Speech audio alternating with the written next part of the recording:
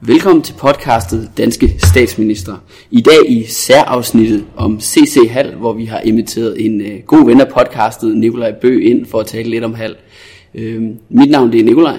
Og jeg hedder Andreas, og i dag der skal vi som sagt tale om C.C. Hald. Vi skal tale lidt om hans karriere som parlamentariker. Vi skal tale lidt om hans rolle for den nationalliberale bevægelse, og selvfølgelig hans afgørende rolle i optakten til 1864. Ja. Og Nikolaj, hvis du vil starte lidt, hvad er dit forhold egentlig til C.C. Hald? Jamen, jeg er jo kommunalpolitiker på Frederiksberg, og Hald er jo nok den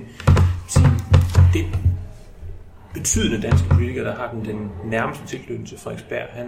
Han boede på Frederiksberg i rigtig, rigtig mange år, i mere end 40 år, og i mere end 30 år var han valgt på Frederiksberg, først som medlem af den grundlovgivende rigsforsamling, og siden som medlem af Folketinget for Frederiksberg. Så han er en virkelig væsentlig person, og har også ligesom spillet en stor rolle i sådan Frederiksbergs kulturhistorie på Ny Bakkegård ved Rahbeks Allé, hvor han boede med sin hustru Augusta. Der havde de sådan nogle kulturelle salonger.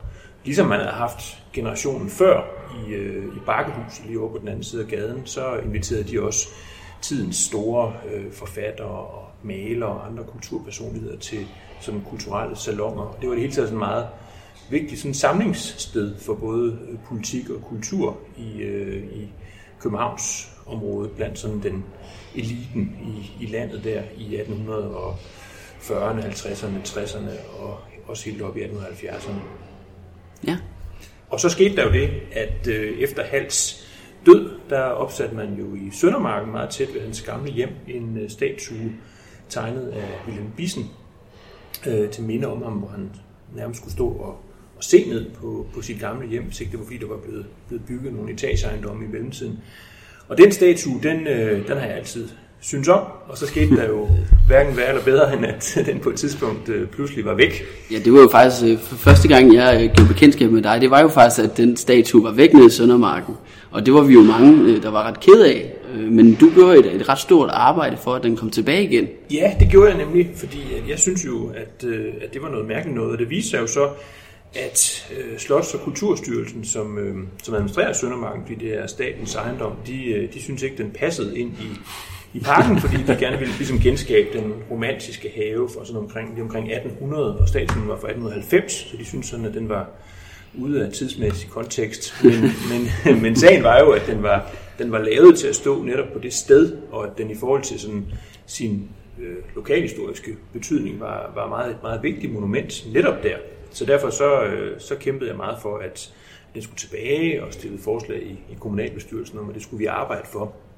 Der er den specielle ting ved statuen, at den er ejet af Frederiksberg Kommune, men står altså på statens ejendom, statens jord. Så derfor var det ligesom et fælles anliggende, man på en eller anden måde måtte finde frem til. Og på en tidligere fase, der var kommunen og staten så blevet enige om, at den skulle stå i sådan en underlig indhak nede ved Pile Allé, hvor den ville have stået helt mærkeligt og som sagt ude af sin historiske kontekst. Så det synes jeg var forkert, og så lykkedes det efter en del diskussioner frem og tilbage at få den tilbage, hvor den nu står fint for enden af Norsk Allé, hvor den har stået siden 1890. Ja, det er jo virkelig et fint plads, han har fået lavet nu dernede. Også når det nye Carlsbergbyen den bliver færdig, så kommer han jo virkelig til at kan skue ind over København. Mm. Nu sidder vi jo op til herinde på Christiansborg, så udover at kan tale om spændende statuer og Frederiksberg, så kan det være, at vi skal kigge lidt på Hald også som politiker. Hvordan vil du karakterisere Hald? Jamen, Hald var i virkeligheden på mange måder man kan kalde en moderne politiker. Han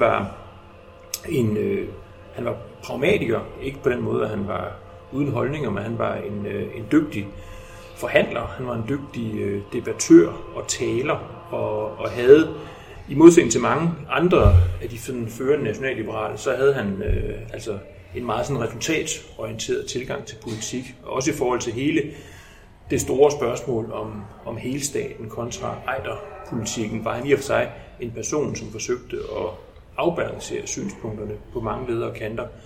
Han var også, i modsætning til hans store rival, Dickie Monrad, var han en person, som folk godt kunne lide. Altså han var sådan en, der gik ind i folk med træsko på. Han havde et meget sådan tiltalende ydre, han havde sådan en frisk udtryk med sådan friske røde kinder og blonde lokker og så videre, og gjorde et meget godt indtryk på folk, og havde et godt tag i vælgerbefolkningen. Hvor Monrad for eksempel var sådan en meget mere sådan elitær type, og meget mere sådan firkantet i sin måde at være på, og havde det mere sådan at støde folk fra sig. Så var Hald i højere grad en politiker, som ville have kunne begå sig måske i vore dage, fordi han var en tiltalende person, som også gik op i, hvad folk synes om ham, og som sagt en pragmatisk indstillet person, der var dygtig til at opnå resultater.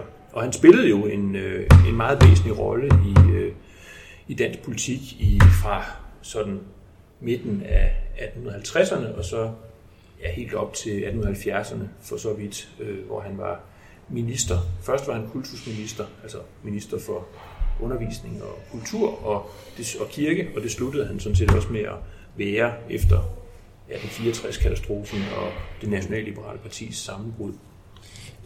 Nu nævnte du hans pragmatisme, og at han er en moderne politiker. En af de sådan helt store politiske spørgsmål omkring ejderpolitikken. Kan du fortælle lidt om, hvordan hans sådan pragmatisme gjorde sig gældende i forhold til den? Ja, jeg tror, at der er almindelig enighed om, at Hald var en lidt mere sådan realistisk politiker i forhold til ejderpolitikken. Altså ejderpolitikken var jo sådan de nationalliberales helt store sag. Så det var jo en politik, som var udviklet af Orla Lehmann, som var sådan partiets store ideolog i 1842, og den gik jo ud på, at man skulle knytte hertugdømmet Slesvig til kongeriget, og så lade Holsten og Lauenborg, de to andre hertugdømmer, lade dem bevæge sig mere i retning mod det tyske. Altså man skulle ligesom på en måde, kan man sige, udvide kongeriget med hertugdømmet Slesvig. Og det var jo en rød klud i ansigtet på navnlig Preussen og det tyske forbund i det hele taget. Og der var Hald altså en person, som var mere afbalanceret i sin holdning til, hvad der var muligt at gøre der, fordi at der var en meget alvorlig risiko for, at det ville gå fuldstændig galt, hvad det jo også endte med at gøre. Man havde jo allerede udkæmpet en krig, første slesvigske krig fra 1848 til 50, om netop det her spørgsmål om hertugdømmernes tilknytning til kongeriget. Og derfor var det jo altså noget, som det var virkelig at lege med ilden, det her med at køre alt for hårdt på ejderpolitikken.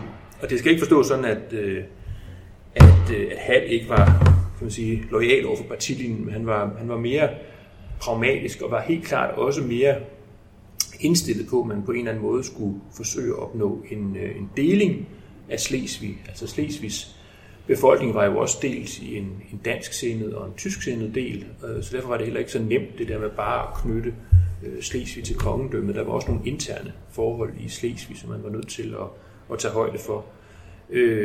Og der var Hald altså mere på den linje, som det i virkeligheden efter mange problemer og meget krig og ulykke endte med, at Slesvig måtte deles mellem det danske og det tyske.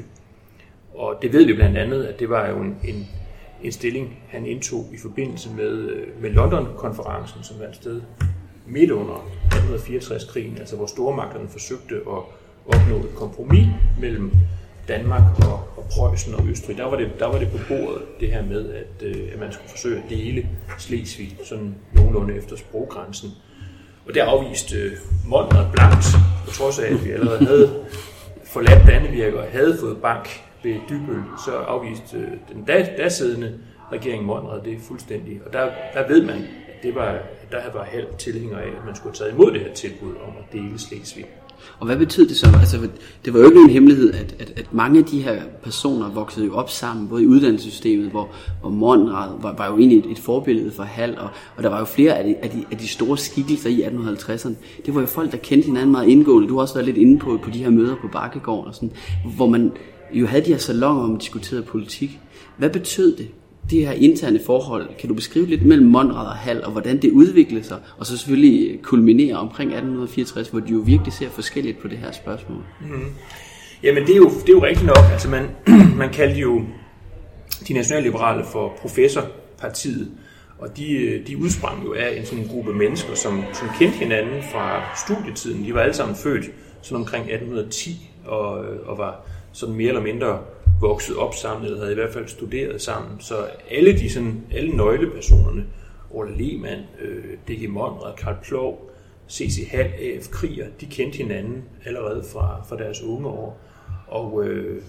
Og Hald var altså, kan man sige, den, der først demonstrerede sådan altså han var i virkeligheden, kom i virkeligheden lidt sent med i den praktiske politik. Altså hele det her forløb omkring 1848 og opspillet til grundloven 1849, der var han i virkeligheden ikke så vældig aktiv, men han kom med sådan lidt på bagkant, og så viste han sig i og for sig som den mest måske habile politiker i den her gruppe. Altså Lehmann var den store sådan bannerfører og den store ideolog, og Monrad var Monrad for så vidt også, og han var den her meget sådan kantede, men også meget intelligente og idérige politiker, men hvor han netop var den mere sådan parlamentarisk drevne type, der var bedre i stand til at få nogle ting til at ske i praksis.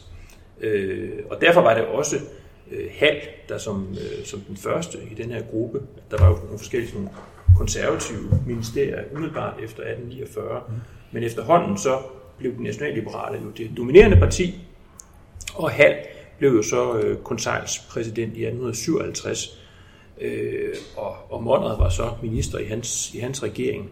Og der er der ingen tvivl om, at der var en rivalisering mellem Monrad og Hald, hvor det var i nogen grad Hald, der var i førersædet i de første år, og Hald havde formentlig også foretrukket, at han kunne være fortsat som regeringsleder også ind i 64. Men der lykkedes det så for Monrad at få manøvreret sig ind og blive regeringsleder, efter at Hald havde måttet trække sig tilbage efter vedtagelsen af novemberforfatningen.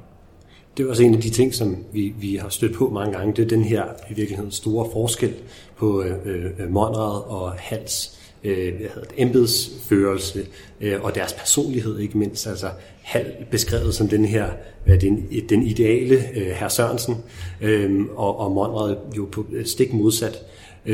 Men når det er sagt, så har man også set for eksempel under nogle af de tidligere konseilspræsidenter, nogle af de tidligere regeringsledere, der er Hald jo helt central i de clash, altså mellem højre- eller helstatsfolkene og så de nationalliberale, for eksempel under Ørsted-regeringen. Kan du uddybe lidt om, hvilken rolle han spiller for at definere ligesom magtforholdet mellem regering og rigsdag? Altså han var i og for sig, han var netop en brobygger, måske også fordi han ikke var helt så ideologisk, kan man sige, med et moderne udtryk, som nogle af de andre nationalliberale politikere.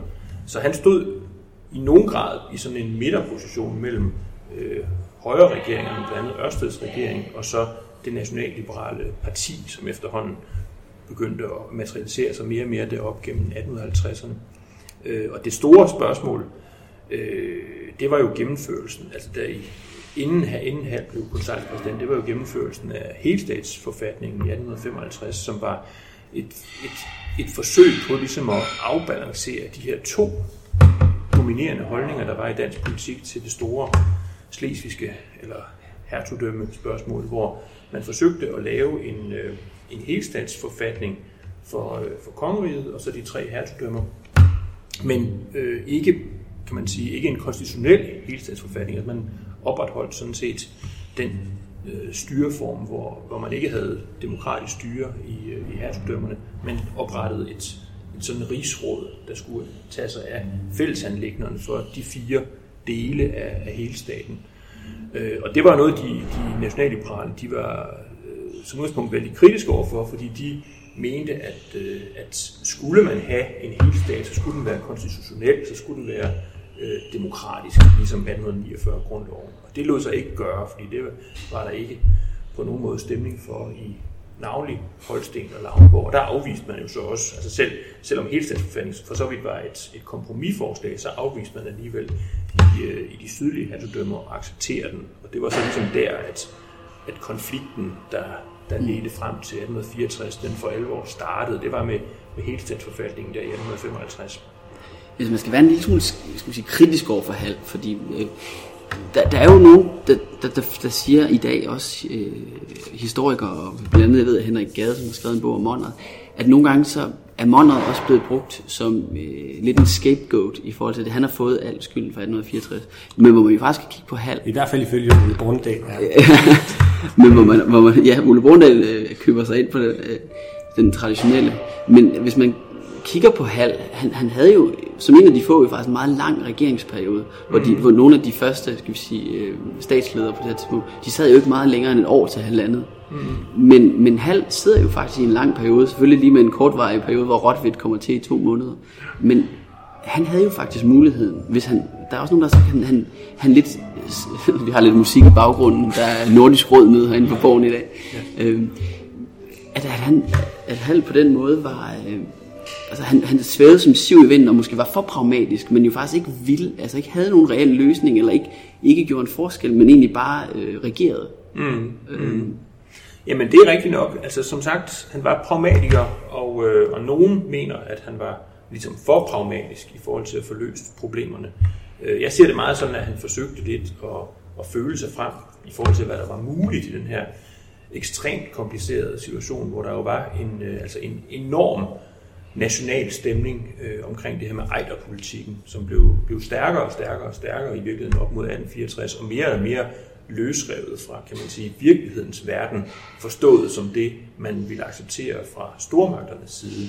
Og der opfattede det sådan, at Hald forsøgte at manøvrere så godt han kunne i det der univers. Han fik ikke gennemført nogen deling af Slesvig, for det var en total umulighed. Der ville han have haft alle imod sig, hvis han havde forsøgt det. Men det var formentlig, man ved det ikke helt præcis, men mange mener i hvert fald, at det var det, han i virkeligheden forsøgte at stræbe efter. Han forsøgte at afsøge mulighederne for, at man kunne gå i den retning.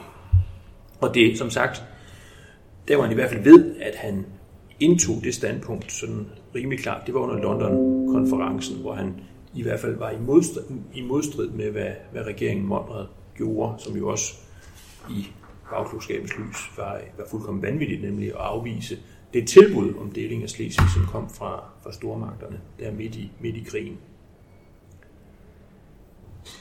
Ja, en af de ting, som han jo også bliver rost for, hvis man skal tage det andet parti, Nikolaj, det er jo så at det her med, at han spiller af sådan en lederskikkelse. Det er jo også der, vi startede i forhold til statuen, som blev opført af, nu må ret mig, hvis jeg tager fejl, men den blev opført af hans venner, ikke?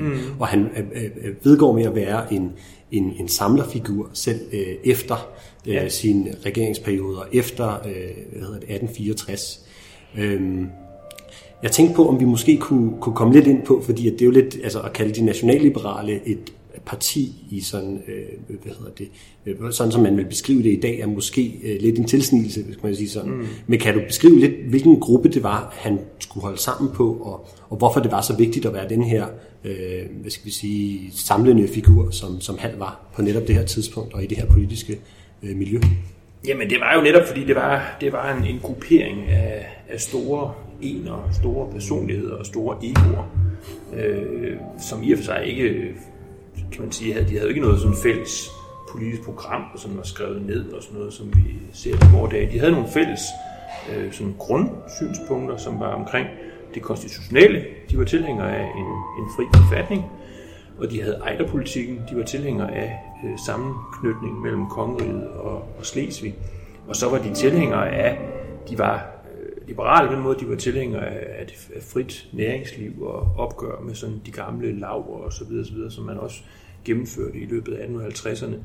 Men udover det var de ikke enige om ret meget, kan man sige. Så derfor var det ikke nogen let opgave at holde sammen på dem. Og der var det netop sådan en politiker som Hald, der var velegnet til det, fordi han netop var sådan en pragmatisk type, der formåede at afbalancere de forskellige synspunkter, der var i den her sådan meget brogede flok af politikere. Og der ser man netop også, altså det nationalliberale projekt med ejderpolitikken som det dominerende, brød jo fuldstændig sammen der i forbindelse med 1864, og efter kort tid så gik partiet, hvis man kan kalde det også totalt i opløsning. På trods af det blev Hald ved med både at være en meget, meget folkekær skikkelse, og han blev også ved med at have en i og for sig central rolle i politik. Han blev ikke regeringsleder igen, men han blev konsejlspræsident og havde en vigtig rolle langt op i 1870'erne. Altså faktisk til han ikke selv kunne mere. Han blev ramt af et apoplektisk anfald i 1879, mener det var. Lige præcis, jeg tror faktisk, og i Norge mener det var. Ja. Det vi plejer at gøre her i podcasten i afslutningen, der plejer vi også at zoome lidt ud, kigge på Hald som politiker, kigge på sådan lidt, hvad vi populært kalder White House potential, altså hvor stor en statsleder han var, både i samtiden, men også hvis vi kigger retrospekt på Hald som politiker. Hvis du vil kategorisere ham, du kan selv måske du kan give ham en rating, eller du kan sammenligne ham med senere statsminister. Hvor stor en politiker og statsmand synes du Hald var? Jamen jeg vil sige, at han var en god parlamentarisk politisk håndværker. Hvis man ser på, hvad han konkret opnåede politisk, så var det jo ikke de store ting. Altså fordi han mislykkedes med det helt store, nemlig at sikre, altså finde en løsning ud af den her meget, meget vanskelig situation med hertugdømmerne og kongeriget. Så på den måde, der lykkedes han jo ikke, men han fik jo gennemført mange andre ting, altså små reformer, også sådan meget praktiske ting, mens han var kultusminister tidligere i 1850'erne. Så jeg vil sige, at han var helt klart en dygtig politiker, og alene det, at han holdt sig i toppen af dansk politik i så mange år, i de her virkelig, virkelig dramatiske år, siger også noget om, at han var en dygtig politisk leder, og helt klart en, som man må se tilbage på som en af de store danske statsministre gennem tiderne. Altså, der bliver jo talt meget om en politisk håndværker her i nutiden, og hvorvidt han skal bygge dit køkken eller ej. Hvis du skulle sammenligne med det, vil du så sætte Hald til at bygge dit køkken? Ja, det vil jeg godt. Altså, jeg oplever... Eller også for Frederiksberg, så det er sikkert, det er han var i øvrigt skal man jo, når vi taler om Frederiksberg, skal man jo rose ham for, at han var jo en helt afgørende person i forhold til, at Frederiksberg blev en selvstændig kommune. Frederiksberg var jo hørt sammen med Hvidovre tidligere, og det var blandt andet Halds initiativ, og under Halds regeringsledelse, at Frederiksberg blev udskilt fra Hvidovre og blev selvstændig kommune i 1857. Okay. Så på den måde er han jo også en vigtig person for os, og det var jo også fordi han brændte også for lokalområdet. Han sad også i sogneforstanderskabet i nogle år på Frederiksberg, som var den daværende kommunalbestyrelse. På den måde synes jeg også, at jeg føler mig også på den måde forbundet med ham. Altså med det en mente, så burde der jo nærmest være en C.C. Hald dag på Frederiksberg, hvor man fejrer ham en gang om året. Ja, det er lige før, ja. Det er ikke sikkert, at de ville have borgerlige flertal, hvis det var Frederiksberg og Hvidovre sammen. Eller? Nej, det er jo ikke sikkert. Det kan man jo ikke vide. En anden ting, som hvis jeg må vende tilbage til det landspolitiske, som jeg synes var rigtig interessant at læse omkring Hald, det er jo i virkeligheden også den rolle, eller måske lige så meget det, som han symboliserer i dansk demokratiudvikling. Altså at hvis vi skal se på forholdet mellem kongen og parlamentarismen, altså der var selvfølgelig først ved systemskiftet, man siger, at vi får egentlig parlamentarisme, men der man ser jo sådan de hvad skal vi sige, nu spirer til parlamentarisme allerede, og også med Hald, altså vi snakker om den rolle, han spillede under A.S. Ørsted-regeringen. Men han er jo også i virkeligheden den første regeringsleder, som vinder status igennem sit parlamentariske arbejde. Er det rigtigt? Er det en rigtig måde at sige det på? Og på den måde, at det ikke er lige så meget kongebestemt, hvem der skal styre landet politisk. Er det en fair arv, eller i hvert fald en fair tendens at sige, at den gør sig gældende under Hald? Det er i hvert fald en interessant hypotese. Altså man kan sige, at nogle af de første konseilspræsidenter eller premierministre, som de hed helt oprindeligt efter grundloven af 1849, det var jo folk, der ikke havde nogen særlig sådan parlamentarisk erfaring bag sig. Det var folk, som kongen kendte og havde tillid til. Det var A.V. Moltke, og det var Ørsted og Blume og de der typer der. Det var kongens håndgangne mænd, som han havde personlig tillid til. Der kan man jo godt sige, at Hald var mere sådan en, der havde arbejdet sig op gennem de politiske lag og havde en anden baggrund. Altså han kendte jo dog også navnlig Christian 8. Vældig godt, blandt andet også via sin hustru Augusta, som var datter af arkeologen P.O. Brøndsted. Der var sådan en person, der spillede en stor rolle også i forhold til hoffet i den periode der. Så på den måde han var ikke en person, der ikke havde gode forbindelser, men han tjente sine sporer via det parlamentariske arbejde. Så er det jo, når vi nu taler om det her med forholdet mellem kongemagten og de folkevalgte, så er det jo interessant, at der hvor den korte periode, der hvor Hald ikke var konseilspræsident, hvor hans regering måtte gå af i 1859, det var netop på grund af en konflikt med Frederik VII, som handlede om greven Danners stilling. Greven Danner havde jo en tidligere elsker i virkeligheden, Karl Berling, som var også kongens meget, meget gode ven, og som havde en række fremtrædende positioner ved hoffet. Han var chef for civillisten og andre ting, og spillede en stor rolle som kongens rådgiver.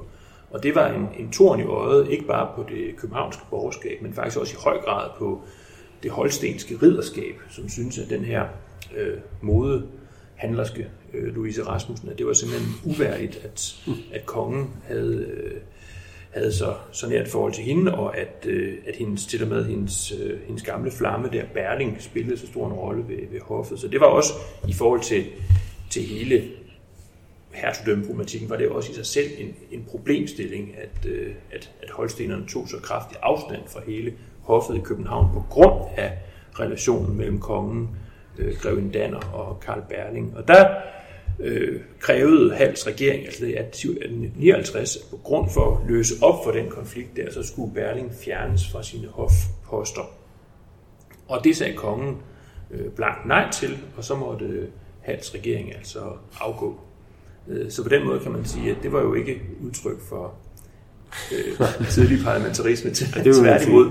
Men det er en interessant situation, fordi det siger også noget om, at kongen spillede jo en kæmpe stor rolle stadigvæk, også selvom Frederik VII måske ikke var sådan den allermest intellektuelle eller habile monark, så spillede hans rolle, eller hans mening om mange ting, spillede en kæmpe stor rolle, også i forhold til, hvordan regeringerne gebærdede sig på mange lederkanter, også i forhold til så forholdsvis den detalje, som at de krævede, at Berling skulle fjernes fra sine hofposter. Og det siger jo også noget om, at 1849-grundloven, den var jo, som der stadig står i vores grundlov, den var jo ikke demokratisk, den var indskrænket monarkisk. Kongen spillede stadigvæk en kæmpe stor rolle, og var en, man måtte tage hensyn til mange ledere og kanter. Jeg ved ikke, om vi skal til at runde af, Nikolaj. Jeg tror, vi har været godt om det, rundt om det. Vi har prøvet at gå lidt ind til benet på Hald, og vi har også vurderet lidt, hvor stor en personlighed er i eftertiden. Og så har vi i hvert fald fundet ud af, at han ude på Frederiksberg står ret stærkt, og jo blandt andet også har stor tak at skulle have i forhold til hele Frederiksberg kommune. Og det var da et spændende, jeg synes måske en spændende idé kunne være, at man gik lidt videre med den her fejring af C.C. Hald. Der må være... Ja, det vil jeg faktisk gerne komme med et konkret forslag, fordi han har fødselsdag samme dag som mig, 25. februar, så der kan I passende flere ting på en gang. Ja.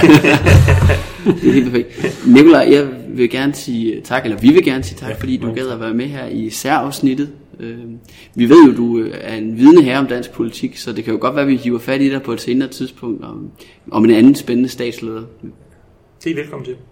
Ja, og ellers så vil jeg bare sige tak, fordi I lyttede med. Vi fortsætter jo vores tour de force her gennem de danske regeringsledere fra grundloven 1849, og næste afsnit, der kommer vi jo sikkert til at snakke lidt om Hald igen, hvor vi skal tale om Monrad selvfølgelig. Så ellers er der ikke andet at sige end igen tak, fordi I lyttede med. Og på genhør.